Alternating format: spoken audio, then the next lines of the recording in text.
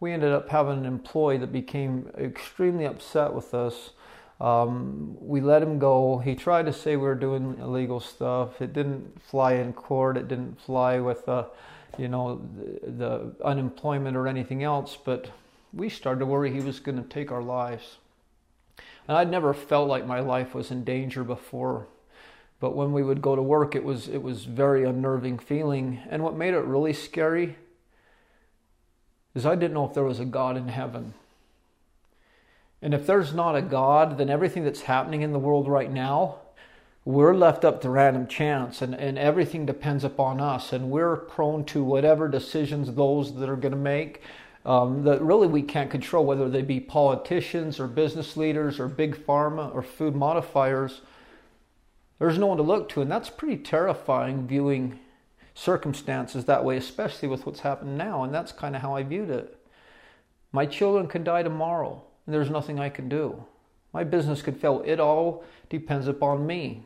And we lived in this area, and Houston is a wonderful place. I love Texas, but one of the tough things is it's hard to find a nice area that's not very far from poverty. And whenever you have poverty, you're going to have theft because people are hurting. So one night, one of my neighbors was looking outside and saw a guy standing in her backyard, and he just sat and stared at her and smiled. And she picked up the phone to call the police. And while she was doing that, he continued to watch her, and he didn't leave for 10 minutes. And then he jumped over the fence because behind us was a field, and then there were some very low-income apartment complexes. So I became terrified of what was going to happen to my family. I got a concealed weapon. I couldn't sleep at night. One night I remember I was up and I opened my back door to go and check because I thought I heard something. The moment I opened it, a gunshot went off. And I thought someone was shooting at me, and so I jumped down, but a gunshot had went off across the parking lot. And so for this next little while, I just lived with this, feeling that maybe God wasn't real. Maybe everything I've been raised with and thought wasn't real. And it was a very hard time for me. Eventually, the business got to where we could move home. And I was so excited because my dad had been in and out of hospitals for about 3 years now. And this was 2013. And I wanted my kids to be able to be with their father. I had since had a little boy. I won't talk a lot about my kids in this endeavor, and I won't ever mention their names. I want to keep them as private as possible. This is not about them. I only talk about information that's pertinent or that shows you who I am or that can help people. But him and my little girl are the lights of my life. So we moved back to Utah, and we were so excited for them to be with my dad. And I remember I was in the university mall with some friends, and my younger brother called me, Kip, and they'd been to the doctor, and he said, the doctor said Dad has a year to live, at most.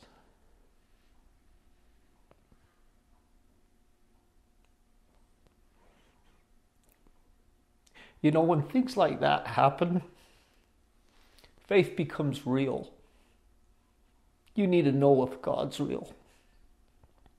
Am I going to lose the man who's molded me and taught me and filled me safe, protected? Is he gone forever? Is he not? Because I'm having a faith crisis here, God. And I kind of need you to come and help me to understand if he's there or not. And I called him that night, and I've never cried so hard. My head just pounded for 3 hours afterwards. For the next month, we went home. All 5 of us boys went home to Fillmore. And it was an incredible month. I'm not going to share everything that transpired with my father before he died, but he left me with an absolute assurance that God was real and death is not the end. I do not believe those things. I have a knowledge. The day that my dad died, he was on his bed and we were surrounded, and I was kneeling kind of on his chest, and I was, he was in and out of coherency, and I was feeling his pulse. on his wrist, and finally the pulse stopped, and I could tell he was gone.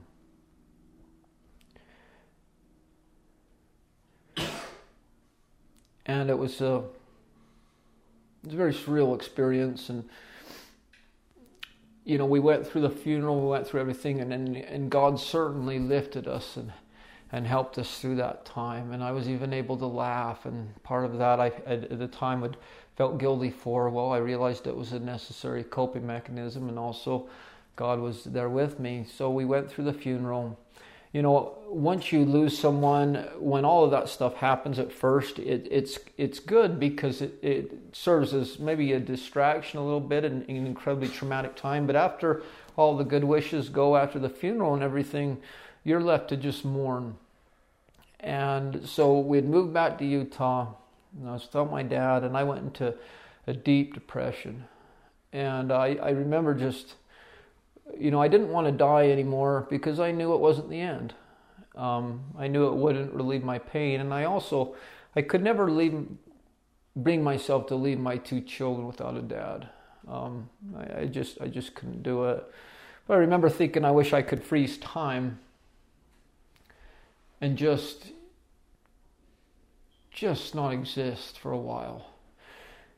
Eventually, I went and I talked to another doctor, and I got put on antidepressants again, and it was the same runaround, and it was hell. And eventually, I went to another doctor, and he said, "You scream ADD."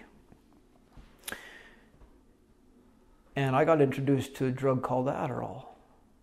In high school, I didn't like uppers. I'd done crystal meth probably 10 times, which wasn't a ton for someone who partied as much as me. But I remember being very nervous about taking it, and I remember voicing it to him and relaying my history of drug addiction.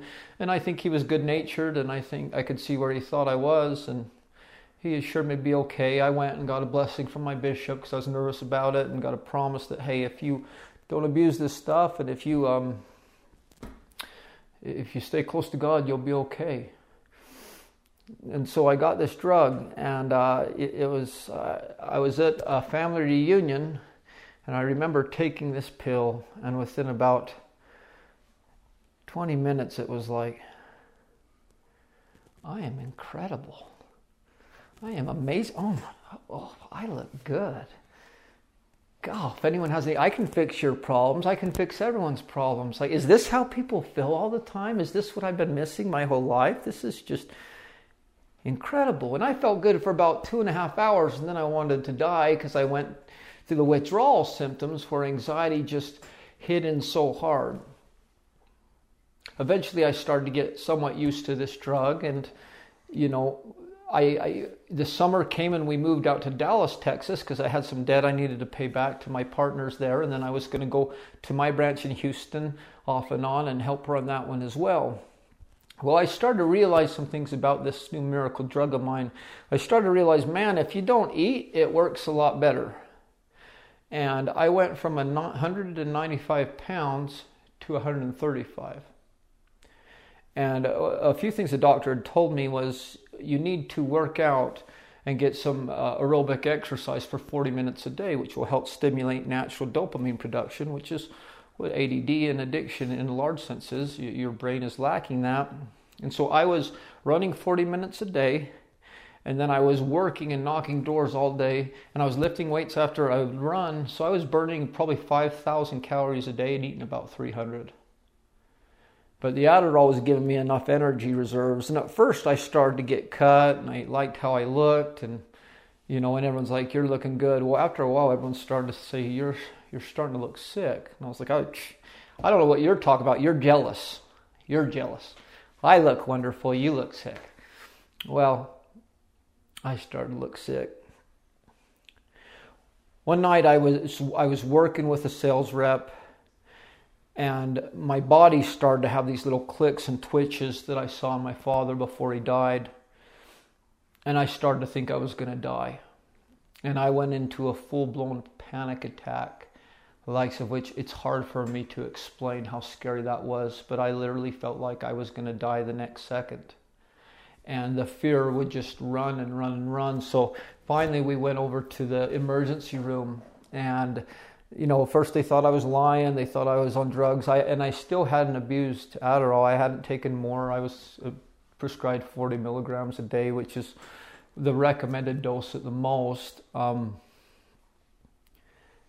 I just felt like they wouldn't help me, right? And so I was literally trying to destroy equipment in hopes that they would come in and security guys would grab me and pull me down and sedate me because I was suffering so much. And they were like, does your head hurt? And then my head would just start pounding. Can you walk? All of a sudden I couldn't walk. My brain was creating whatever symptom they asked me I had. And I just kept saying to my wife, to them, I'm going to die. I'm going to die. And it just felt like the next second I would. Well, finally, after 16 hours of being in that state, I was put in intensive care and put under. The next morning I woke up. I did not feel anxious. I felt something completely different. I felt a very powerful feeling. And at the time, a peaceful feeling. I hadn't looked at pornography one time in my marriage. I hadn't done anything of that sort. But that night, as I was driving home, I decided I wanted to drive by and got certain temptations to go to places that I shouldn't. Well, eventually I got thrown into what's called a manic episode. People may not understand what mania is. People that are bipolar will cycle between depression and mania. The DSM, which is it defines and it talks about the characteristics of mental illness, talks about mania and its inability to think about consequences, its hypersexuality, its compulsive spending. You lose control. And anything that seems pleasurable, you do. And I won't get into the details of what I've done because the details aren't necessarily important. I want to protect certain people. But I went from being a guy that was very active in my faith and being a guy that, was treating people pretty good to within a couple weeks, I had spent about $25,000 on my company credit card and all kinds of crazy wild places, and I didn't know how to stop. My family was aware of what was going on and didn't know how to stop me, and finally my brother called me one night and asked me about my kids. I forgot I had kids. I went into a psych ward at LDS Hospital in Salt Lake, and they realized I was in mania, but I didn't understand what was going on. And they told me to take some mood stabilizers, and then they released me. Well, I didn't want to take these things because I liked how I felt. Well, eventually things got really bad, and I was able to get reached. My brother reached me, and then my dad's good friend, my stake president, who was over a large portion of the church where I was from, talked to me, and I realized I needed to be honest with my wife, and I needed to go to rehab because at that point I was heavily abusing drugs and spending ridiculous amounts of money. And so she separated, which she should have done, and went from Dallas, Texas back to South Carolina, where she's from, and I entered the Haven in Salt Lake City. I remember sitting in there thinking, what happened?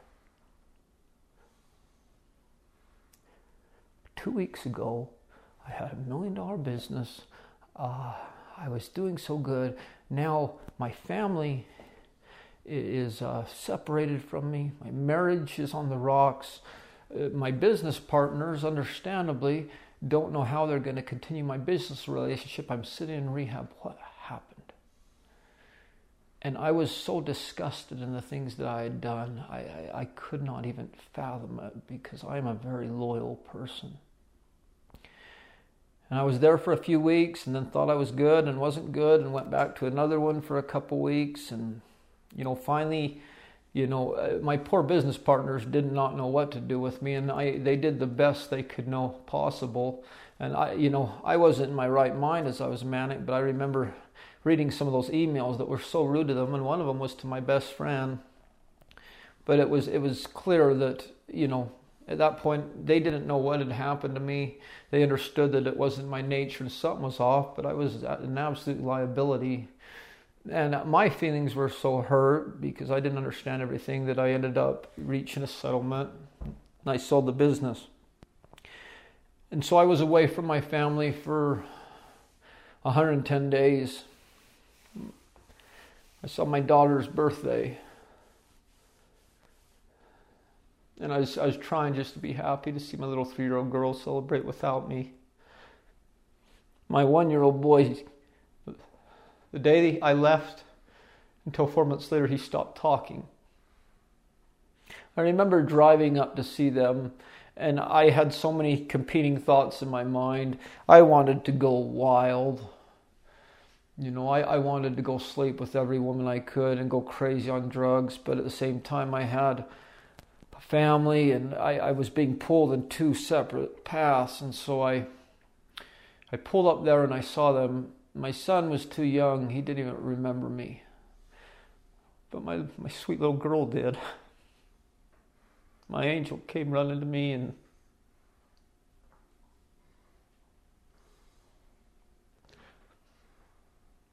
put her arms around me, and I realized I could not separate myself from her. So I didn't know what I was going to do. We were in South Carolina. I was staying by myself in a little apartment, and I had some money from the buyout, but I did not know what I was going to do. One night my little girl came and she said, "Dad, I want to see some ladybugs." And I understand pest control very well. It's been my trade for a long time. And it was winter out in South Carolina. I knew there were no ladybugs, and just as a response, I just said, "Well, why don't you pray about it?" And I didn't think much about it, and I went to bed. The next morning I woke up and I went into her room, and she was sitting up smiling, and there were like 600 ladybugs all over her, crawling on her, crawling on the wall, crawling in the room, and she was just smiling and giggling, and I sat there in awe. In my mind, I was trying to figure out a logical way this could have happened. Maybe there was some heat unit, maybe there was a nest in the wall or something like that, this and this had happened, and eventually I just felt that God was answering the prayer of a little girl and letting her know that He loved her so much that He cared about something as simple as she wanted to see a little bit, some ladybugs. But He also saw a struggling father who was really struggling with his faith and really was not understanding God, and He knew and wanted me to know that He loved my daughter and that He was there.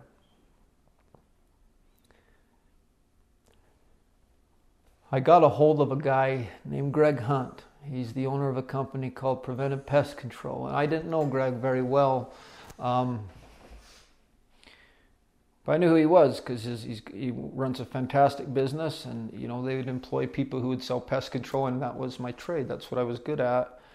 And so he paid for me to fly down to St. George, Utah from South Carolina to meet him. And our interview went about like what I'm telling you right now. I told him everything that I'd been through. Probably not the best interview material, actually. And he looked at me and he just said, "Wow, Cade, you're different." The next day he called me and he offered me a job, a very high-paying job with free insurance, and he offered to move me back to Utah. He saved my life. Not necessarily getting me out of there or getting me a job, but because I needed someone to believe in me. I felt like I was a liability. At that point, I didn't know if I would go back into mania again and if I was going to lose my mind again. So we went back to Utah, and I started working in his branch under his business partner, who was a great guy as well. And, I did a lot of good things for the branch, but I went into a very deep depression because actually after owning a business and then working for someone in the same type of business, everything was a reminder to me of what I lost. And then one day I had one of my friends come into town that also owned a pest business, and he came to visit me And I was working for this business, and he comes and talks to the owner of the branch, and they're talking as owners, and it was just crushing to me. And I finally just decided, there's no way I can continue this. So I told him, look, I'm just going to sell for you. I had been clean for a year, but we'd still had issues, understandably, with our marriage and different things. And, finally I was so upset at God because he had taken everything from me. And, there's a scripture in the Bible that says, there hath no temptation taketh you, but such is common to man.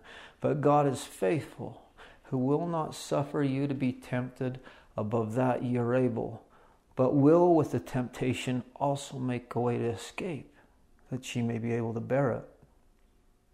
Well, I didn't think that applied to me. He'd taken everything from me. I told so many people what had happened to me and the things I had done in mania that I couldn't remember it. I disappeared off social media for 3 years. I lost all self-respect, self-worth, self-control, and finally I decided I'm going to do whatever drugs I want and I don't care. And guess what? It's your fault, God. That's a very dangerous thing with us addicts, is we look for people to be upset at, because if you're the one that caused me pain, then it's not my fault and I can use whatever I want to use. And if we're not conflicted when we're destroying our lives, but we're putting it on other people, then drugs tend to work pretty dang well. And I was in a vicious cycle of heavy abuse of Adderall, of marijuana, and of Klonopin, which is a similar drug to Xanax. I got this great idea. I'm going to go with my friend, and I didn't tell him I was on drugs. And, I said, let's go down to Louisiana and let's go work for the summer and just sell a bunch of accounts and make a bunch of money. And then out of all the wonderful ideas, let's move to Las Vegas and start a branch. Well, I knew what I was going to do. I was going to make a lot of money, go to Las Vegas. I was going to get a divorce. I was going to do as many drugs as I could. I was going to sleep with as many women as I could, but I was going to be a good dad. I was going to be a good dad. So we went and sold in Louisiana, and we sold well, but I started using Adderall again because I was convinced I needed it in order to work, in order to talk to people, in order to be happy. And then I started using Vyvanse, which is a similar form of it. And I started to abuse it again. And I was hiding it from her. And so eventually we went down to Las Vegas, me and my business partner, one of my best friends, because we needed to test and take the state tests in order to start a branch there. I took 7 70 milligram Vyvanse. 70 milligrams the highest dose. I took 7 at once and went into what's called meth-induced psychosis. And told my business partner I've lost my license, I can't fly home, so I'm going to have to stay another day. So he flew home, and I ended up spending another $3,000 on all kinds of stuff the next day, and sobered up the next morning, and it's like, crap, I did it again. Only this time it wasn't mania. It was a horrible decision to take too many drugs. And once I did, I gave myself power to them. And from there, I was no longer in control. So I came back home and had to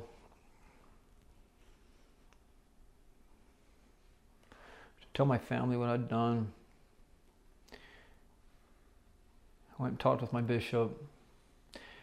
The first counselor worked as a therapist in a rehab center called Wood Lake Recovery in the outskirts of Baton Rouge, Louisiana.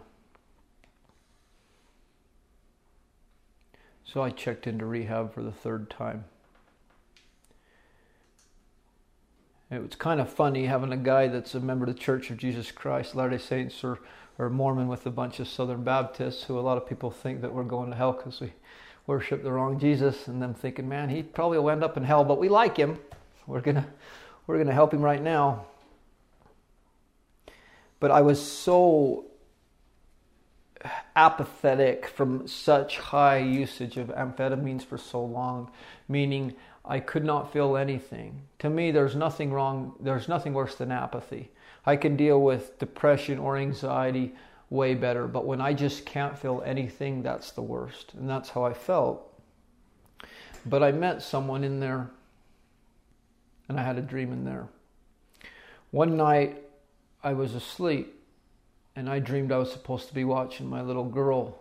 And instead, I went with a friend that I used to go get drugs with. And the next thing I knew, I was on the top of this huge skyscraper by myself. And I looked over, and there was my family on a skyscraper next to me. And I watched my little girl, who at the time was 5 years old maybe, and she was running around towards the edge. I started to scream at her for her to stop, and I watched her fall off. And so I rushed down to the bottom to try and save her, and it was too late. She wasn't mangled or disfigured, but she was dead. And she just had a little smile on her face.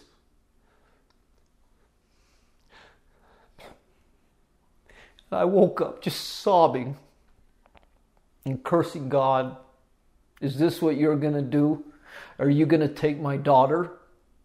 Don't you dare take my little girl. She's all I have. And my boy, don't you dare. And I got an answer. I'm not going to take your daughter, but if you don't grow up, and if you don't learn how to be a man, she'll fall. She's going to suffer. You as her father have more influence and impact on how she is than any other person alive. And I thought about what had happened with the ladybugs. Well, ladybugs are interesting because ladybugs are natural predators for bad bugs. And people will get them to protect their good plants. What beautiful symbolism God used. My little girl, this blossoming, beautiful little plant. All these predators, all these different things that are come to her, and he protected her with the very symbolism of protection in ladybugs. While I was there, I met the man that's probably on this earth, not probably, the man who saved my life more than any other man I know, and is still my therapist to this day, Ryan Phillips. He's a few years younger than me. He's a nice old Southern Baptist boy, and he's one of the smartest people I've ever met. And for good and bad, his brain works a lot like mine.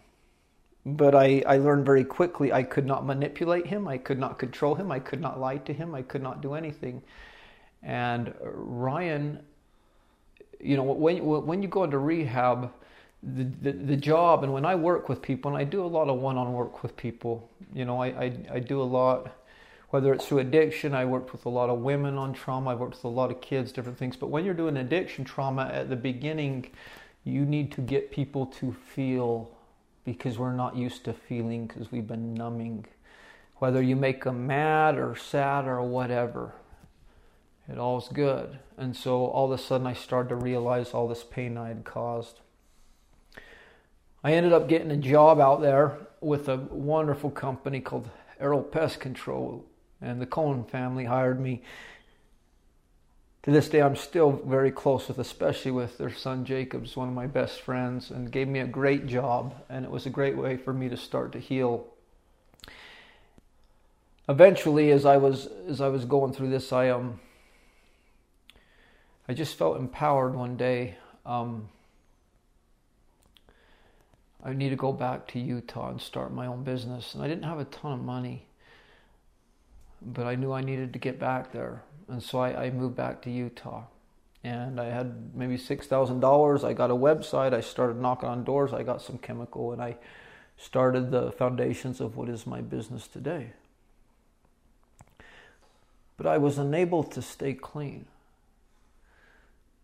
And I was still so upset with God over everything that had happened. You know, I thought at this point I was going to be riding into the sunset like most people I knew that had a business and the trajectory they were on. They're all worth multi-millions of dollars now, and here am I worth hardly anything, knocking doors and spraying all day. So I was trying my best to make things work, but eventually it just became clear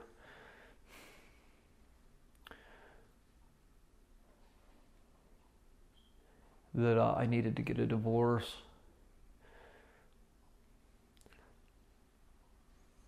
I don't want to say very much, and I want people to give my ex-wife her privacy, and I am.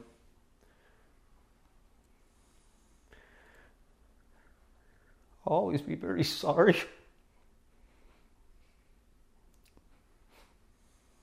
for what I put her through. But I knew I couldn't stay clean. I did not want to hurt her anymore. So we agreed a divorce was the best. I also wanted my kids to grow up seeing two people in love, because children tend to emulate what they see in the home. And you know, I think we were all terrified if I was going to make it. The day I told my little girl that I was getting divorced was the most painful moment of my life, by far.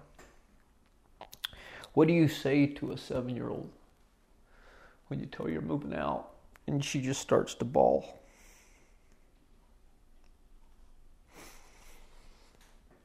I was in so much pain I relapsed immediately. Got on 6 drugs at once. We sold our big nice house and I moved into a little 2-bedroom apartment behind the Purple Turtle in Pleasant Grove, Utah. I gave my wife, final say over things, because I hoped I'd be able to make it, but I didn't know. And the first month was pretty scary. One night I was in a place I shouldn't have been, and I always thought in certain places that you were out of the reach of God. My belief is that God's Spirit, the Holy Ghost, can be with us in certain measures, but if we've done certain things, it's not with us all the time. But I learned that my Savior Jesus Christ goes everywhere, because He came in and saved me in a situation that would have destroyed me.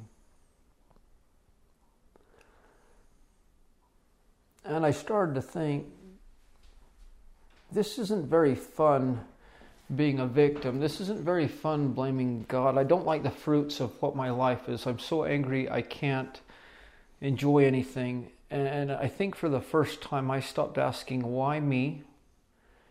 And I just said, God, why? Why did this happen? Why did I go into this manic episode? Why? Just I'm tired. I don't want to be angry anymore. Show me why. And from that moment on, things started to untangle for me. You see, as an addict, it's not failure, it's not when the world collapses, it's the most dangerous for me. That was dangerous, but not the most. Typically, I would go back to the God of my childhood, but success was dangerous. Money gave me instant access to all sorts of pleasure. It also gave me a false security net. I could do whatever I wanted because at the end of the day I had money. And God communicated me very clearly, if that business would have took off, if you would have had the money before you understood what you were, what you had, and how to deal with it, you would have died. Your little kids wouldn't have had a dad. And so I stepped in to save your life. And in the process, I watched you badger me and demean me and scream at me and cause all sorts of pain. And I let you do it because I love you.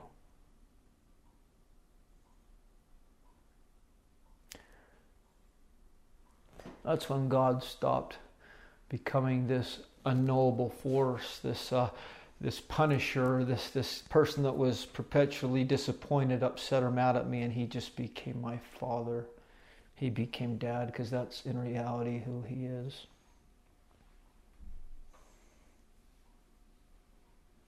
So I started working on my recovery. I started working on my relationships. I started to get clean. I've been single for 5.5 years now, and I've been clean 95% of the time since then. But every 3-4 months, typically through a hard dating experience, I would relapse. But as I kept working on myself and my recovery, and I got back with my therapist again, Ryan, and we Skype every week to this day, and he'll be my therapist as long as I live if he'll have me. I noticed that my relapses would get a lot shorter in duration, but they'd get a lot more painful. I could not sustain using for very long. Well, it's because I was growing. I started to realize it was no one's fault but my own. I also realized that it was hurting a lot of people. Because addicts, we don't see that. We don't suffer more than other people. The problem is we think we do because we fixate on our pain more. Pain is relative. You really can't compare it. So I started putting more and more sobriety. I started to get a little more stable. I was taking care of my kids. One night, though, towards the end of my use, I was, we're at my house, and there were some guys that I had over, and I wasn't in the right mind. My kids were there, and my daughter was still awake. I wanted to go smoke weed, and so, some of them were in a hurry, and I told her, hey, you can look out the window. Dad's just got to go to the truck, and you're okay. And so I went to the truck and started to smoke weed, and halfway through I saw her, and she walked outside. They're like, there's your daughter. She's like 6 years old. So I rushed up to her, and I was like, hey, sweetie, it's okay. You just go inside. I'll be right there. And I could tell how terrified she was, but I just didn't go in. So we finished up, and I walked inside, and she looked at me, tears in her eyes, and said, Daddy, my tummy hurts. I said, your tummy hurts because you've not been breathing. You're not breathing because you're scared. Because I left you outside. I will never do that again. Ever. And I never have. It was the last time I ever brought any of that garbage around my children. And thank goodness they were so young that they don't have reverberating, lasting effects of that period of my life. So I ended up going to this conference called the Huntington Beach Mid-Singles Conference. I just got back from the same conference a few months ago. It was a wonderful experience, but I went there, and as soon as I got there, marijuana is legal down there, and I was in a lot of pain from relationship, and I decided I'm going to take some marijuana gummies. Well, you're supposed to take one. Well, I took one, and I didn't feel numb. So I took 5, it didn't feel numb. I ended up taking 19 of them. That's the kind of addict I am. But something happened. Instead of numbing my pain, it amplified it. And something else happened. I could not stop God from showing me how much He loved me. And it was frustrating me. I would look on a billboard and see just this beautiful sign with these words that were so precious to me, that it meant something to me in my life, or someone would say something and it started to become overwhelming, and I was like, God, I know you love me, I get it, please stop, please, I just don't want to feel. And I got an answer. This is not why my son died. This is not your purpose in life. I will not allow you to continue to numb out and take pleasure in drugs. If you want to, that's your choice. So I called one of my mentors that had been helping me get clean, and I told him I'd used. And I was supposed to be calling him every day. And he said, why didn't you call me? And I said, why don't you think I called you? I didn't want to talk to you because you'd tell me not to use. He said, Cade, maybe you need to get really messed up, and maybe you need to drive and get drunk and kill a family and kill a few kids. Maybe you need to do that. And then maybe you'll grow up. And when you're in prison, I'll come and see you. And then maybe I'm still willing to help you. Maybe that's what it'll take for you to stop being so selfish and become a man. And he hung up the phone. It's one of the nicest things anyone's ever said to me. Because I realized I've done that thousands of times. I've done that with my kids in the car, and really what I was saying is, I don't care about you. I don't care about your kids. I don't care about my kids. And that's what every person on earth says when they get behind the wheel and they're intoxicated or on drugs. They don't care. And that made me disgusted. And I knew people that had done that and killed people. And I thought, why did I not kill people? Well, I have some of the answer now because I know what God has kept me here on earth to do, but I did not want to test that anymore.